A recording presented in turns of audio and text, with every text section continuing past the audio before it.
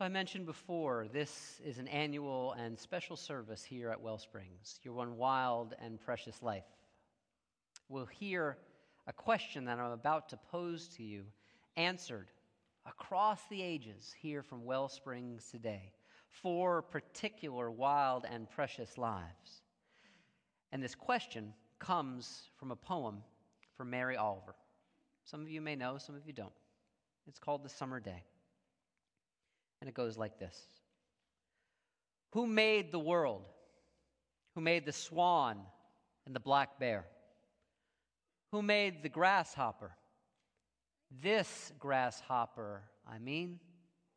The one who is eating sugar out of my hand, the one who is moving her jaws back and forth instead of up and down, who is gazing around with her enormous and complicated eyes. Now she lifts her pale forearms and thoroughly washes her face. Now she snaps her wings open and floats away. I don't know exactly what a prayer is. I do know how to pay attention, how to fall down into the grass, how to kneel down in the grass, how to be idle and blessed, how to stroll through the fields, which is what I have been doing all day. Tell me, what else should I have done? Doesn't everything die at last and too soon? Tell me, what is it you plan to do with your one wild and precious life? Tell me, what is it you plan to do with your one wild and precious life? First of our precious lives that we're going to invite up here will be wild and precious Cole. Good morning. My name is Cole Kerper, and I'm 6 years old.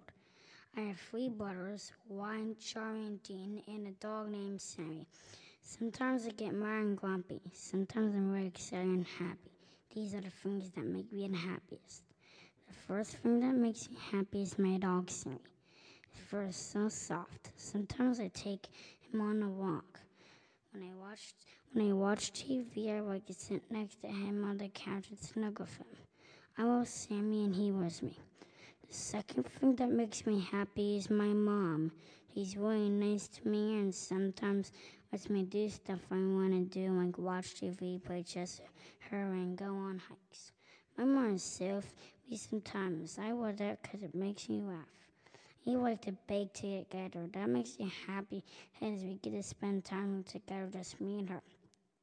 The third thing that makes me happy is my dad.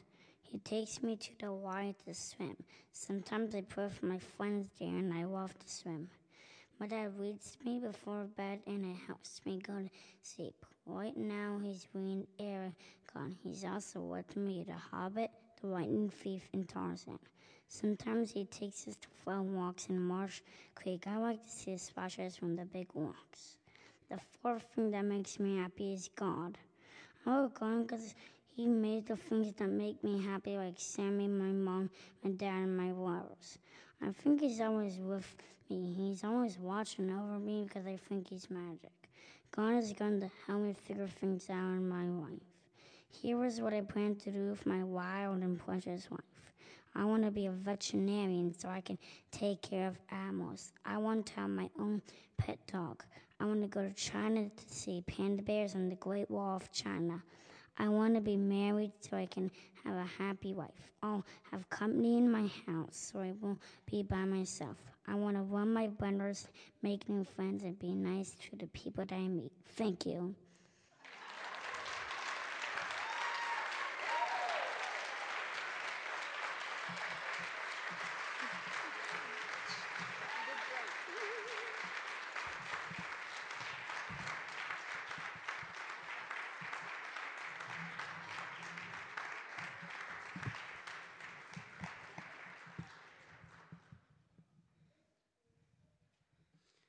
My name's Chris, and I'm 24 years old. I think I'm at a point right now where what is most important is finding something that's truly meaningful to me for a career. The balancing act of college and work is over at this point, unless I decide to go back, and the urge to start a family of my own is not fully in focus. only the feeling of being here with what could be a decent career and realizing I don't really desire it sits in my stomach. From the age of about 4 or 5, I was captivated by science fiction and fantasy movies that I probably shouldn't have been watching, like Terminator or Blade Runner, were what caught my eye. As I got older, I found the prospect of what could be more interesting than what was. Through the mechanism of science fiction in high school, I developed an interest in genetics. My sophomore year, I discovered there was going to be a class on genetic engineering during my junior year, but I could only get in if I were selected by a teacher I didn't know, other than she was a mentor for the college robotics team, or for the school robotics team.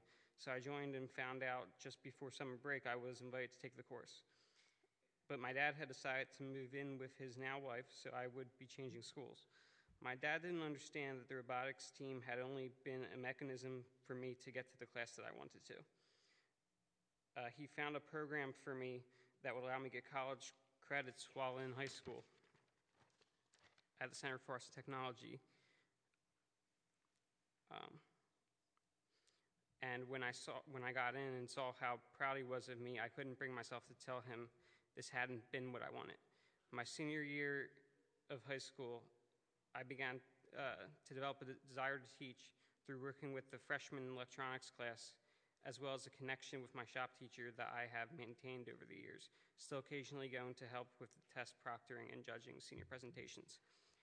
While attending Penn State, I became increasingly certain that I had misinterpreted my own desires based partially on what was reinforced by my family. I was writing short sci-fi and fantasy stories in my free time, and have since realized that maybe this is what I really wanted all along. I couldn't bring myself to change my major when my grandfather told me that I was following the path that he had wanted to take. Having attended a technical school for electronics, but being unable to attend college, he soon after discovered he had cancer, and I wanted him to see me graduate and get a job. I initially felt a great sense of accomplishment and pride, seeing how hard a time many of my friends were having starting their careers after college, and knowing that I had made my dad and grandfather proud, but I soon came to realize that wasn't enough because it wasn't truly what I wanted. Those experiences I had and enjoyed where I felt the pull to be an author or a teacher were what I desired. I took the wishes of those around me, my parents, my grandfather, and internalized them. I wanted so bad to make them happy that I neglected what I wanted. Money and visible success aren't what is important to me. I just want a sense of fulfillment. Recognition no longer seems as important as it once did. That ability to inspire that seems innate to either of these other paths is what truly seems important to me, much more important than the amount of money I make or the ease of finding a job, as long as I eventually have the ability to support myself and a family that I do not yet think about. Thank you.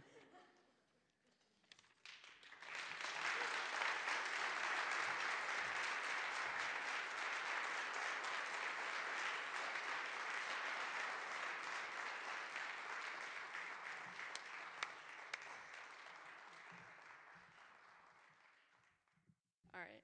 Good morning. I'm Caroline Pelley. Good morning. Make a confession. Start off with a confession. I like roller coasters. Really dislike simulators. Okay? These seemingly small statements actually, for me, feel quite profound. You see, over the last decade or so, I have become more and more detached from actually knowing myself. My likes, my dislikes, my passion and fear. Not intentionally, of course, but more as a subtle reaction to the busyness and the responsibilities of my life. I am a mother, a wife, and the primary breadwinner for our family. I've been all of those things for nearly 13 years, some of them longer. While I dearly love the identity that comes with these roles, I've also discovered that the safest way to ensure competence in balance with these roles is to really wall myself off from engaging too deeply, risking too much, or opening up to the spontaneity and, yes, uncertainties of life. As a matter of fact, I've built a very rational story, at least to me, that if I attend events, family outings, recitals, and games, that if I provide for my family well and give generously of my resources to those in need, that would be enough. That I don't really have to engage deeply to participate fully. I just really had to show up. So recently, my husband and children and I traveled to Disney. We spent a week visiting each of the 4 Disney theme parks. As many of you know, our family moved to this area about 2 years ago so that my husband could become the intern minister here at WellSprings while he finished seminary. This family trip was planned as an intentional time out from the busyness of our lives and an opportunity for us to reconnect as a family. I will admit, theme parks and amusement parks, totally not my thing at all. I agreed to this vacation destination, as I often do, because I thought it would be great fun for the girls and for Greg. I was right on that, by the way. I would go, and really there was little expectation that I would ride a lot of the rides. I was fine just hanging out while they rode the rides and experienced the parks. But as the dates for the trip grew closer, my focus for the trip altered. In part due to the underlying messages of many Sundays here at WellSprings, things like be attentive, be present, be mindful. Partially because of my general sense that I was being just a little bit stingy with the giving of myself to my family, and finally as a desire to engage and not just observe, I made myself a promise, and a simple one really at that. I would participate. I would try it all. I would be present. I would not observe. Oh my gosh. What an experience that was. Okay, so I rode everything. Everything from It's a Small World, which is, of course, the only reason I wanted to go to Disney World, to the Aerosmith rock and roller coaster, from the Mission to Mars, make me sick, to the Haunted Mansion. Pretty much, if anyone in my family wanted to do it, I was there. I did it too. Some observations I'd share about my family and myself based on this experience. First of all, I really like roller coasters. Who knew? Secondly, I really dislike simulators. They make me sick. My kids are fearless. And to let you in on a secret, my husband giggles like he's about 4 when he's having fun. Okay, him and Pooh. I've got pictures. That's all I gotta say. Grace says the funniest things. She very may well be one of the more creative and clever minds I know. Sydney captures moments in pictures and on a spur can edit and collage them, sending them off into the internet and making everyone feel like they were part of the trip with us. Salted caramel ice cream, if you haven't tried it, is like the ultimate best treat, especially when you're sharing it with a preteen. And fireworks every night are magical. You're never too old to experience magic. So if I'd hung out, if I had just been on the sidelines, if I were my normal disengaged self, I would have probably missed all of these yet again. For me, my wild and precious life comes when I do more than just show up. It requires active participation. It requires risk. It requires the aliveness that comes from the uncertainties. It comes when I'm really able to declare, I like roller coasters. And this enables the fulfillment and the connection that means everything. Thank you.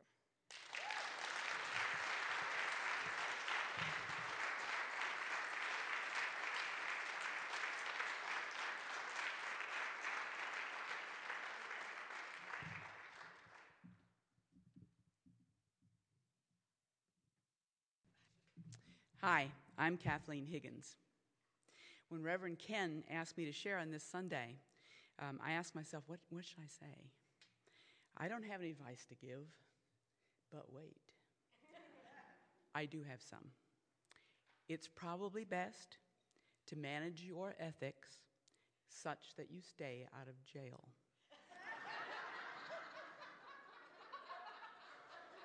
Unless for a good cause. Okay. So then I ask myself, what do I bring to the party?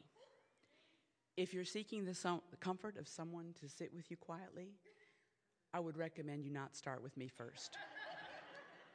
However, if you are suffering a dilemma or facing a challenge, I can usually offer an insightful question for you to ponder. So I ask myself a better question to ponder. How is it with my wild and precious life? How is it in my 60th decade?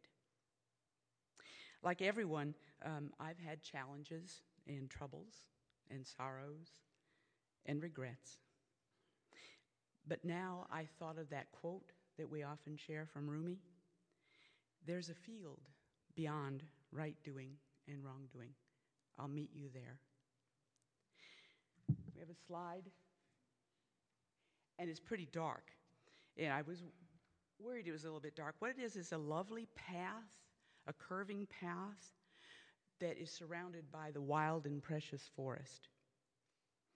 And I did not know we were going to have that song we just did, but I wanted to invite you to come along that verdant path in an imaginary forest with fellow creatures all around us and this dense path with luscious growth.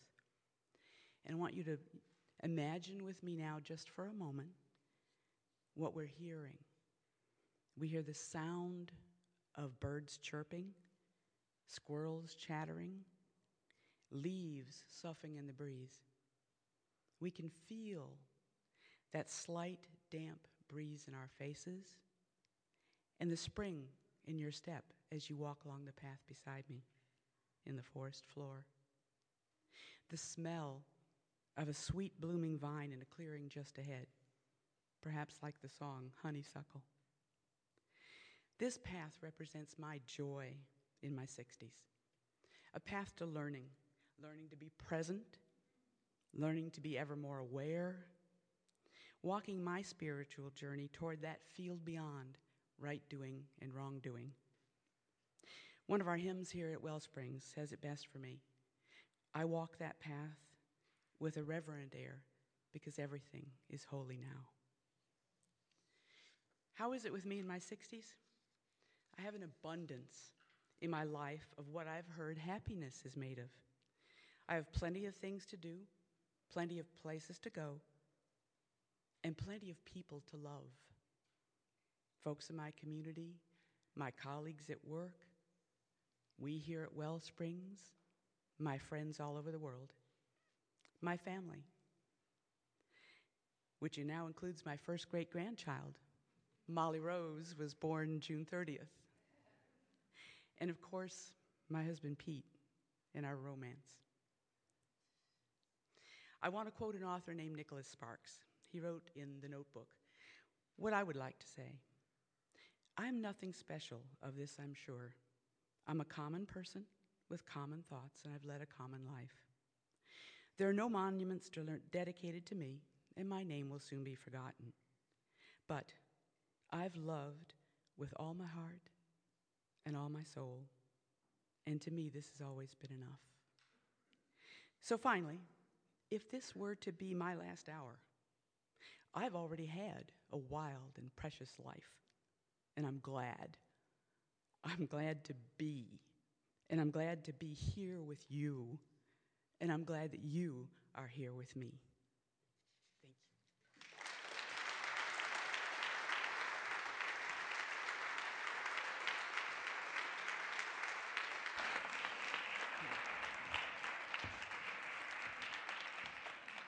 So, would you pray with me, please? Join our hearts in prayer.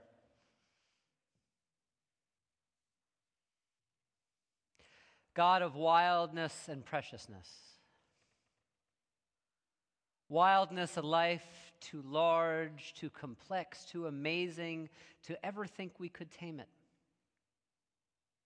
Wildness that says to us there is always more to do, to learn, to develop, to grow. Wildness which can be scary, yes, but wildness that also says we are a part of, not apart from, the universe. Wildness that beckons us on into the uncertain, growing, developing future, and equally as important, God of preciousness. This preciousness that speaks this truth, that we have belonged from the moment we have been born, that we truly are a part of and not apart from. And so may this preciousness call us back into loving accountability with all of the ways that we unnecessarily set barriers between ourselves and this life. Call us back to the preciousness that is both our birth and our destination and can attend us all throughout our days, speaking these words: we belong and we are beloved. May we answer the call for ourselves this day of living a wild and precious life. And may we all have a blessed Thanksgiving. Amen.